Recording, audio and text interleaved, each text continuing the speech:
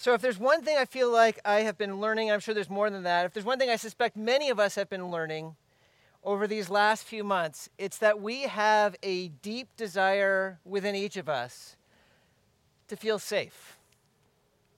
I'm not sure I would have recognized this as much 6 months ago.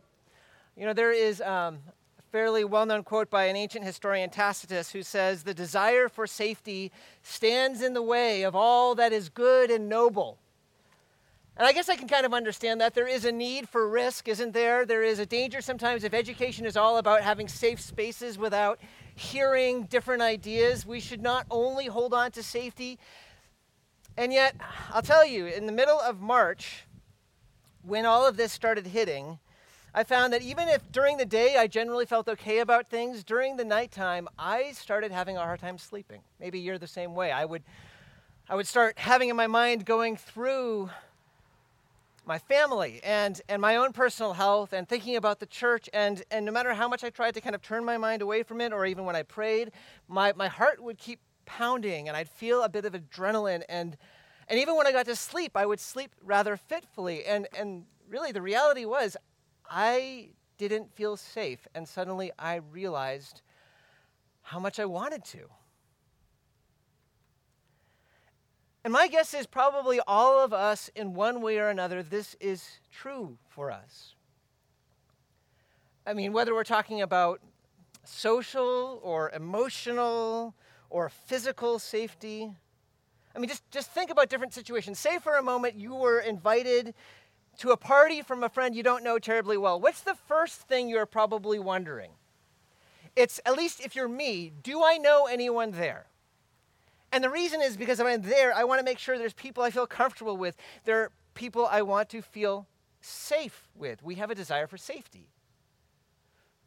Or some of us I know are savers, not just saving because we know it's wise, but financially it's almost painful to make big expenses. We really like saving in our bank account. And why is that? It's because when we've saved, we feel like we're protected. There's a kind of safety that we experience in that. We desire safety. When you, maybe you're not like this, but I am. If you ever find yourself having this really strange symptom, like some sort of strange stomach pain or that kind of thing, and it's late at night and you want to know about it and you look at WebMD, what's the first thing you want to know? You want to know that you don't have cancer or a heart attack or something, even though it's silly to think that. That's the first question that we ask ourselves, because when we don't know what's going on, we want to feel safe. And my guess is if that's not true of you, if you don't really know what I'm talking about, that's only because your safety has never felt threatened in any major way. When our kids were younger, when we would go to the playground, sometimes they would have a braveness that scared us when they were like climbing up stuff and it looked like there was like no fear whatsoever. But occasionally we would notice that like one of our kids would just be doing this and then they would kind of look, making sure we were there. And if they ever didn't know where we were, suddenly this confidence that they had would suddenly kind of dissolve into a kind of panic until they know we were there. And then, okay, we're safe, we're okay, now we can be brave again. And I think that's the way it is, that when we are brave, when we're able to be generous, when we're able to take risks, it's because there is a kind of sense of security that grounds that. And it's that sense that I think for many of us over the last few months has kind of ebbed away a bit, right? Suddenly, it seems like every day we are reminded of just how physically fragile we are. A microscopic virus that we can't see suddenly is able to take people down. We're reminded of how fragile society is. It feels like these things just keep on breaking, stuff that we so completely took for granted, and it doesn't feel safe. And we desire that safety, don't we? We desire to feel safe. So sometimes I think what we do in that desire for safety is we try to find a feeling of safety. I think that's why some of us maybe will acknowledge that we're not as productive as we sometimes are. If you're anything like me, sometimes you find yourself scrolling through things online. Maybe you are someone who finds yourself Netflix binging. Maybe you find yourself escaping. And my guess is what you are pursuing in those moments is just a feeling that it's okay, a feeling of safety. Scripture speaks of that desire for safety. It uses the language of refuge. You know, if you were a few thousand years ago, and if you were living, in a typical house, you were threatened if you heard of like marauding barbarians or if you heard of storms. And what you wanted to do is you wanted to live close enough to a city so that if things happened that were bad, you could flee into a fortress, and there you knew you were safe and you had refuge. And one of the questions that the Psalms ask repeatedly is, where is your refuge? Where do you go to feel safe, to be safe? And what the Psalms remind us again and again, this is one of the themes that you see throughout the Psalms, we've already been hearing it over this summer, is that the only true and reliable refuge is not the government, is not our homes, is not our abilities. The only refuge that we can entrust ourselves to is God. That's what Psalm 34 is about. You might notice that there are 22 verses in Psalm 34. There are 22 letters in the Hebrew alphabet, and that's no coincidence. This is an acrostic. Each verse begins the next letter of the alphabet of Hebrew, and the idea is that this is the A to Z of speaking about God as our refuge. And if you have it in front of you, I ask if you don't to look at it, because we're just going to be looking at the different verses. Verse 8 really is, in my mind, the very heart of what this passage is speaking of. Oh, taste and see that the Lord is good. Blessed is the man who takes refuge in him. See, there's that refuge language. Now, that word blessed, that's a hard one to translate, because blessed feels like a really churchy word, at least it does to me. I don't think of any other time that I talk about, blessed are you, Tim, because you got an A in school or anything like that. The word that's translating blessed here is a much more relevant word. It really almost kind of has more of the idea of flourishing, of happiness, of good life. So if you just look a few verses later when it talks in verse 12, what man is there who desires life and loves many days that he may see good? That's speaking of the blessed life, the good life, the flourishing life. And the promise that our psalm gives us is, if you want to live well, if you want to enjoy life, if you want to flourish, here is the key. Make God your refuge. And really, this whole psalm is meant to instruct us. It's meant to help us to understand why we want God as our refuge, and it's meant to help us understand how we make God as our refuge. So first, why? We see kind of two different reasons, especially in the opening verses, speaking of how God, unlike every other refuge, will not disappoint. I mean, it's just the reality, right? Whatever we count on other than God cannot truly be counted on. Our bank accounts, no matter how big they are, will not protect us from being depressed. Our families, no matter how much strength we get from them, will not protect us from one of them dying or us dying before them. But God, this psalm says, God is the one who can be counted on no matter what. So verses 4 through 7, that's one of the things, that the idea of God will never let us down. Verse 5 is kind of the core of that paragraph, where it says, those who look to God are radiant, and their faces shall never be ashamed. So notice there's this emphasis on face, on look. Imagine, if you will, maybe there's a boy who has this majorly large Little League game that he's about to pitch in, and he really wants his dad to come. And as the game starts and he's just about ready to pitch, he looks in the stands, and he looks at every single person, and he sees his dad isn't there. And suddenly his face that was looking is downcast and disappointed. Well, what this promises is that will never happen. For those who are looking to God, their faces will never be downcast or ashamed, because God will never be a no-show. Whenever we count on God and look to him, he will always show up. That's what this is saying. And David is saying that not out of just some abstract, hypothetical knowledge. Notice he's speaking from personal experience. Verse 4, it says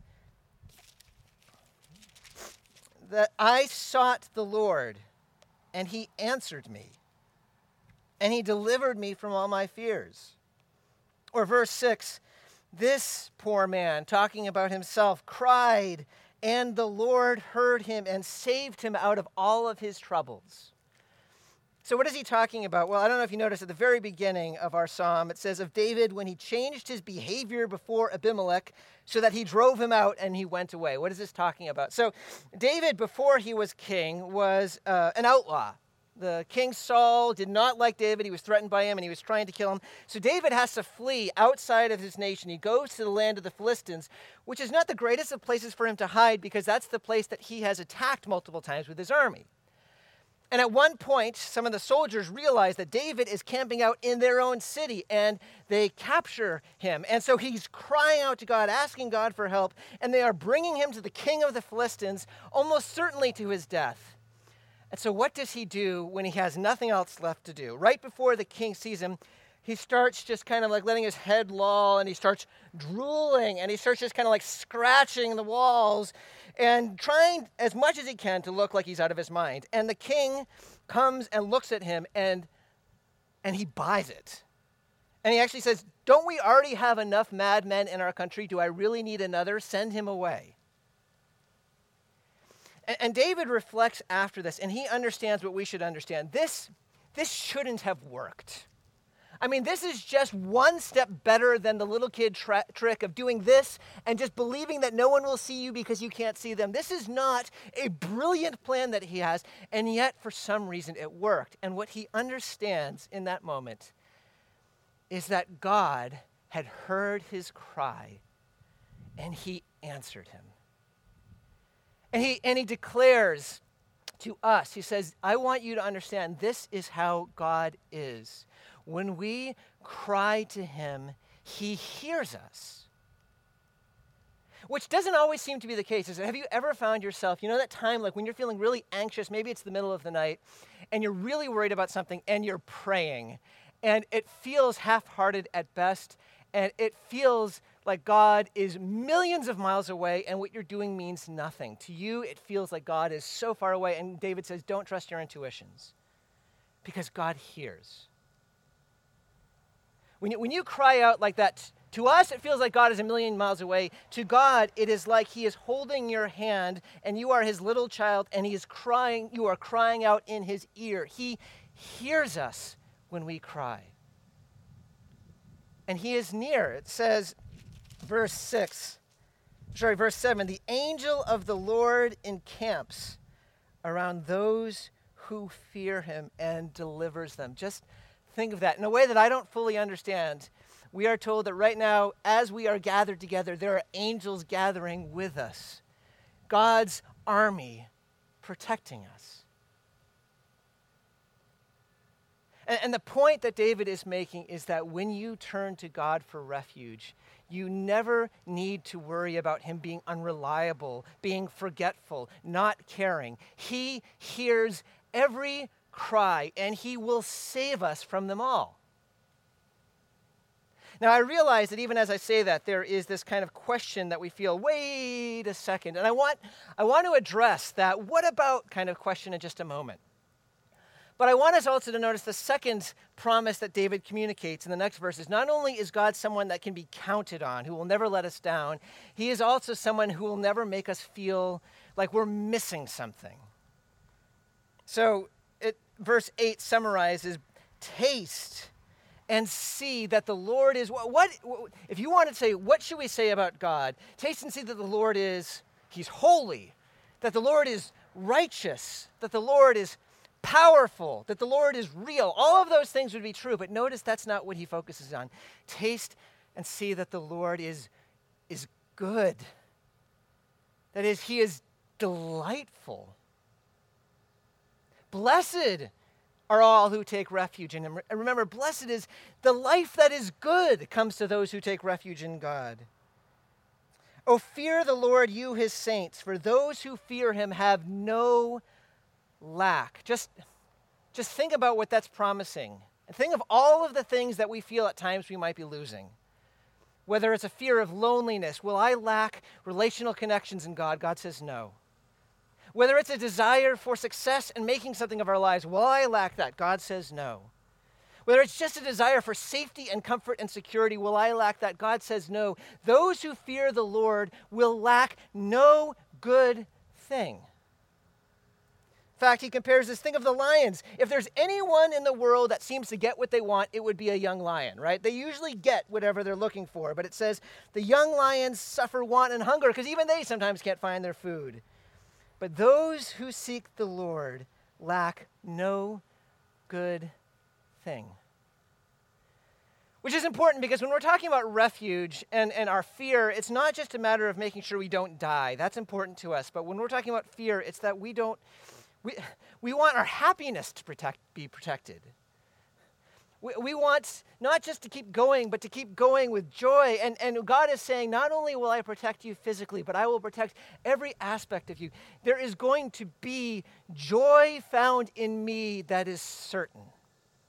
And you, at the end of it all, will not find yourself wishing for anything if you have made God as your refuge.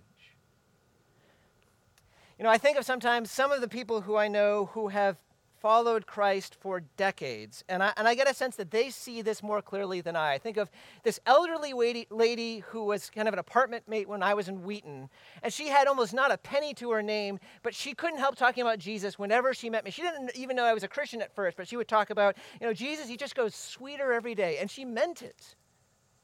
I think of a man I know who's now in his 80s, who has dealt with his wife dying and him grieving that, and that there is a joy and an interest in life and a desire to share the gospel that just fills him. And I see these are people who have come to understand that those who place their refuge in God lack no good thing.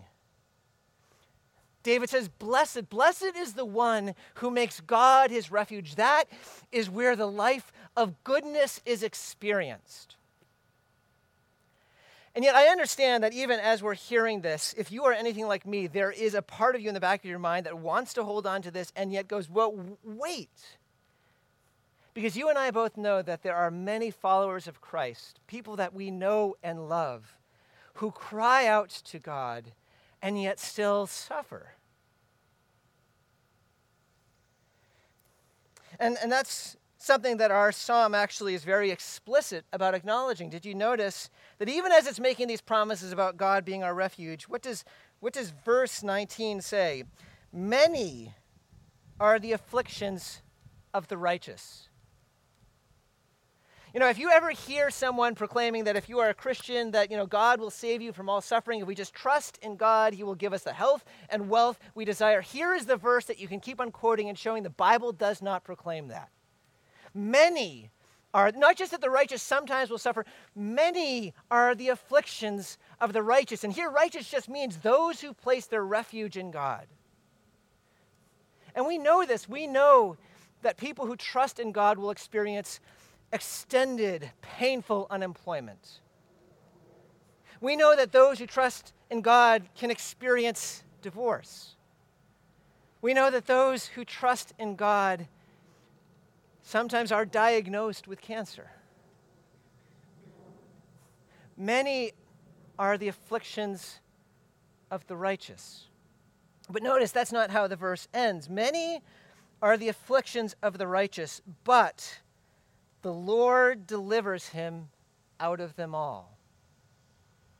There is a promise at the end of the afflictions for deliverance. I think of, if you've ever heard the hymn, How Firm a Foundation, the soul that on Jesus, like when through the deep waters I call thee to go, the rivers of sorrow will not overflow. The idea is not, it's that I will not bring you only out of suffering. Sometimes I will bring you through sufferings, but I will protect you and bring you to the other side. And that's what's spoken here. And what that means, as we're trying to think through what does it look like to place our refuge, how do we do this, what this is telling us is that a key part of making God our refuge is waiting. So we make God our refuge by calling out to him, by looking to him for help. Remember, that's what we focused on last week. But here it's saying, even as we ask God, we should realize that it's not always going to be immediate. Some of you might remember when I was, like the Windows 95, do you remember computers like that? These were the ones that I was using like in college. And And sometimes if you are maybe using a computer, or maybe your parent was using the computer and they clicked on something, like they were trying to open a window and it didn't work, they would keep clicking and clicking and clicking and clicking and clicking. It's like, why isn't it working? And suddenly you like 72 windows covering the screen because there was a delay from the time you did something to the time it actually was able to do it. Now, I'm not saying that God is like that in terms of him not having the processing power to be able to handle our responses, but what I am saying is one of the challenges that we have is that we ask, and when we ask, we expect God to act immediately, and when he doesn't act immediately, we just believe it didn't work. But think even about the story that David is so excited about when he's singing this psalm. Think of how he was in the Philistine nation. Don't you think when he first saw the soldiers coming at him, he prayed, God, please keep me from being captured? And yet he was captured. And then when they are held captive, Lord, please help us to escape, and yet they are stuck. It is only at the very last moment, as they are crying out to God, that God does exactly what he asks for. And this isn't the only time. I think of in the New Testament. So Mary and Martha and Lazarus, some of Jesus' closest friends. Mary and Martha sends word to Jesus that Lazarus is desperately sick. And so they're waiting. They have taken refuge in the Lord Jesus, crying out to him for help, and they wait. And Lazarus gets worse, and he's barely able to breathe, and still Jesus doesn't show up. And Lazarus, in agony, finally breathes his last, and he dies, and still Jesus doesn't show up. And finally he comes, and they cry. They literally cry to him, and only then does he resurrect Lazarus. And the point of these stories is to recognize that oftentimes what it looks like to take refuge in God involves waiting. Because God's timing is different from our timing. But even as we talk about looking to God for refuge, crying out and waiting, we should realize it's not a passive waiting. When I'm talking about the waiting of making God a refuge, I'm not saying we just kind of sit on the road, waiting for the car to come, doing nothing, trusting that God will arrive at some point. No, the kind of waiting God calls us to when he calls us to make him our refuge is an active kind of waiting. So if you'll notice in verse 11, come children, listen to me. I will teach you the fear of the Lord, which is what he's already said is involved with making God refuge. What man is there who desires life and loves many days that he may see good? Keep your tongue from evil and your lips from speaking deceit. Turn away from evil and do good. Seek peace and pursue it. Now, there's a way we can deeply misunderstand what's being said here. This is not saying God will not even worry about listening to you until you've ticked off all the boxes of qualifying to be able to pray. First, do all these things, then God might entertain something. No, that's not at all. What God is saying is, you have called to me for refuge. And now let me tell you the way that is good. Let me give you the way of safety, the way of life, that you might walk in it and enjoy. It will not at times feel like the right way. But trust me, I am calling you to safety when I'm giving you these instructions. There is not a single instruction that God ever gives that is just a favor to him. It is always a kindness to us. In other words, what I'm saying is that when we make God our refuge, when we call out to him and we wait, we also listen to him. And he says, this is the way to walk as you wait. Let me try to unpack this a little bit with an illustration. I have a friend who, from his time of adolescence, has only known same-sex attraction. He would love to be attracted to a woman, but he's just not able to. And yet, at the same time, even as that is true, he is also convinced that Scripture says that sexual relationships are only between a married husband and wife. And so he has this longing for intimacy. He has this fear of what it looks like for him to be alone all of his life. And he cries out to God. And at times he's experienced God's kindness, bringing him into connection with people, helping him to know how to move forward. And while he is crying out to God and waiting at times, he also seeks to obey, seeks to continue to live the life that God has called him to live. And so he walks and he waits and he trusts in God that God is good. That's what it looks like to make God our refuge. It means in our time of need, crying out to God, looking to God for safety, waiting on God, and then as God instructs us, even in areas that feel so counterintuitive, we walk believing that God always calls us to what is good. There are times where we will feel probably super distant from God and will feel alone, and we will cry out to God feeling spiritually dead. And we will wait, and God will say, even as you wait, keep praying, keep listening to my word, even as it feels dead to you. Or there will be times where in our marriage, we feel completely undone. And we see no way forward, and God says, wait on me. And as you do, continue to do what doesn't seem right, to lean and to love, because that is what I call you to do.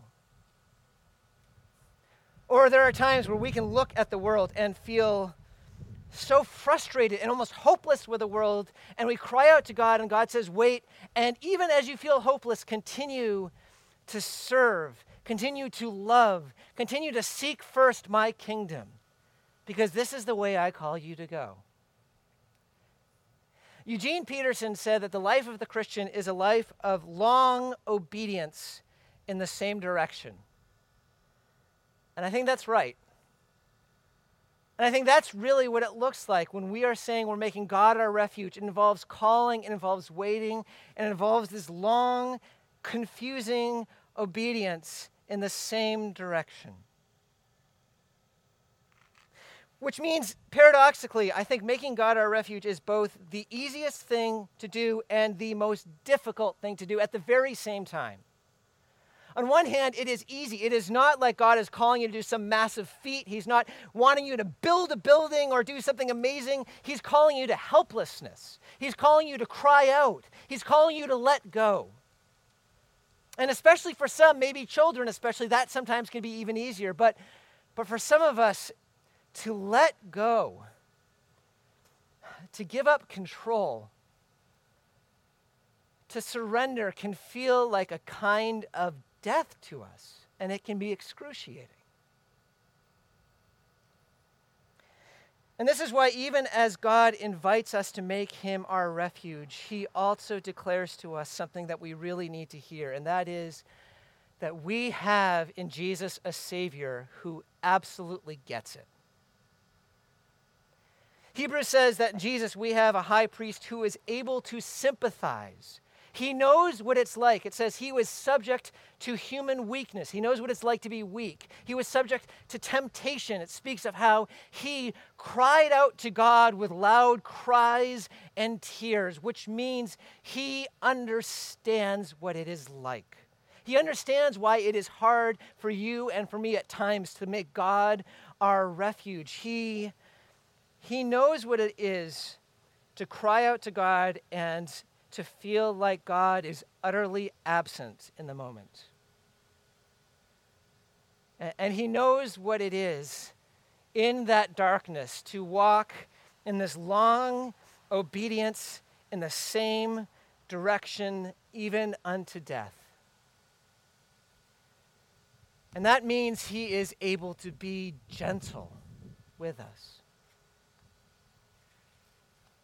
But he also knows what is on the other side in a way that none of us do. He knows what is on the other side of that because he has tasted God's deliverance, not just from the moment, but from sin and death itself. He has now experienced the utter joy of coming before as a human being, God, seeing him face to face. He knows with utter delight what it means to say, taste and see that the Lord is good.